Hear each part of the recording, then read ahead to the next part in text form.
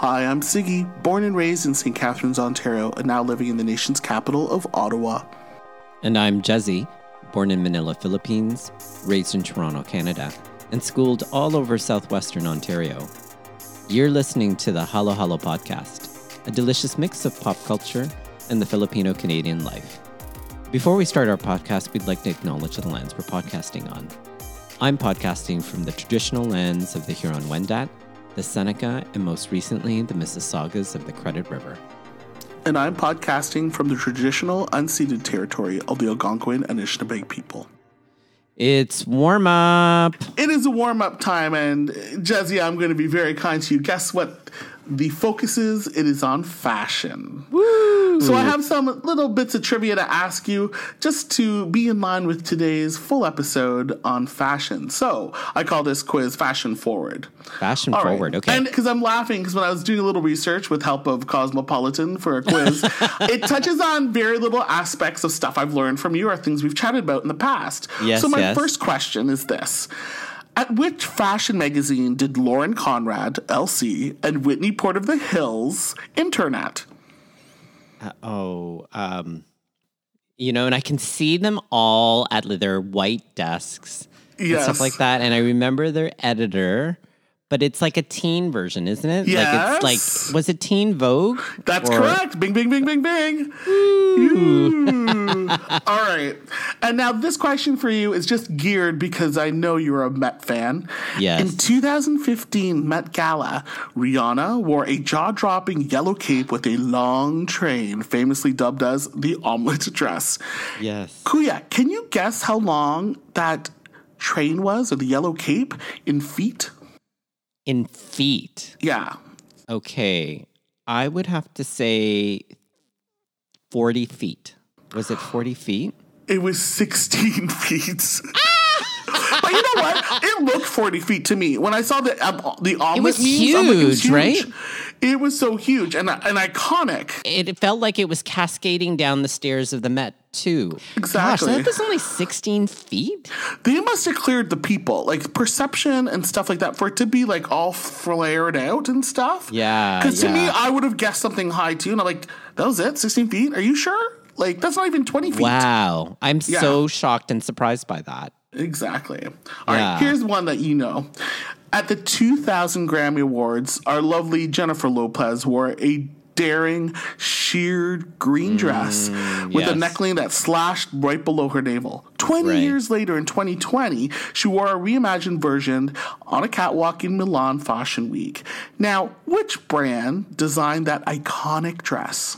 Oh, that was that classic Versace dress. Attaboy, you knew. Yeah. It was just, I remember when it was out at the Grammys and us talking, and I said, Kuya, didn't you find it funny when she was presenting with David Duchovny? And David Duchovny was like, wow, this is the first time I know people are not looking at me.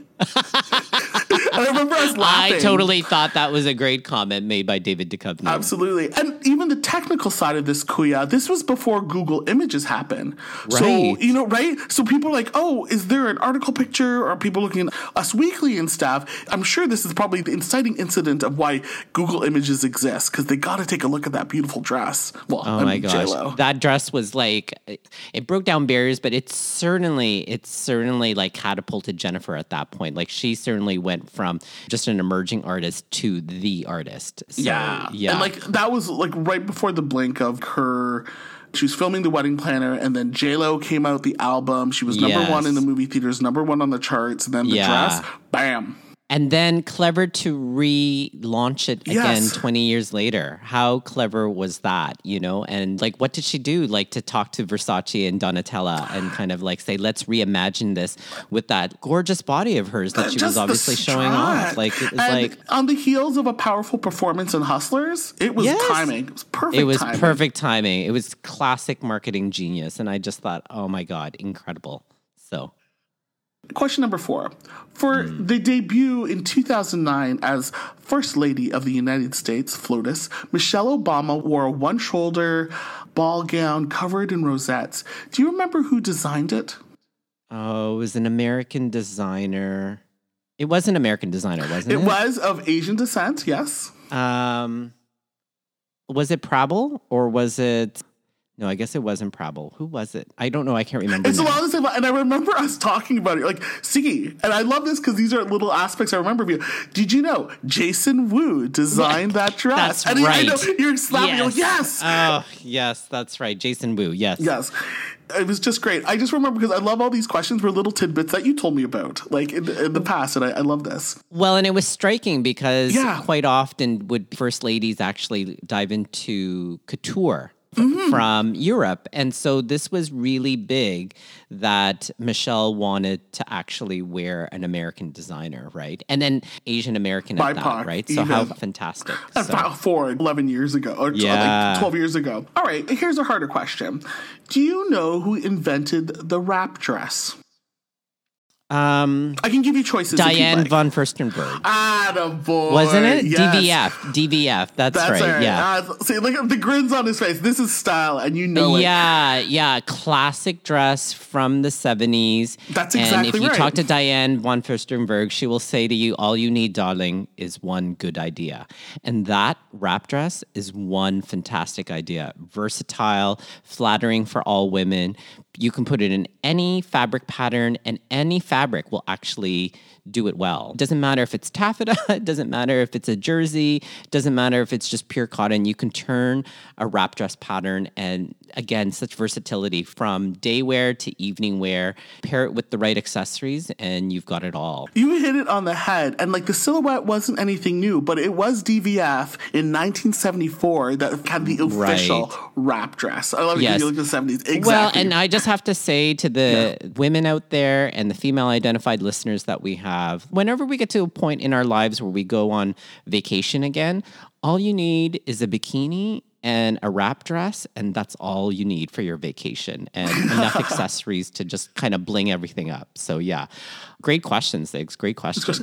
And finally, from Sex and the City, which character said this quote, "I like my money where I can see it, hanging in my closet"? Miranda? Was it Miranda? No. I like my money where I can see it, hanging in my closet. It wasn't Miranda. So Jessica then. Yeah, Sarah Jessica Parker. Carrie Parker's Carrie. That's Bradshaw, right. The classic, like, hey, she's barely paying rent, but she totally bought Vogue because it fed her, right? So I thought that was a great quote, and a great quote to end to it. I feel like you're energized. The fashion style, I'm like, totally of Jezzie energized. That was a great fashion quiz. All right, guys. If you have any fashion trivia that you'd like to ask Jezzie about, email us at halohalopopculture@gmail.com. The Halo Halo podcast is available on all podcast platforms. Rate us and leave a review. You can find us on social media. Our Twitter handle's at halohalopop, and we're on Instagram at halohalopopculture. Finally, we receive editorial feedback from Mary Beth Badian. Our musical theme is by Chel Turingen. We'll see all of you guys again real soon. See you soon.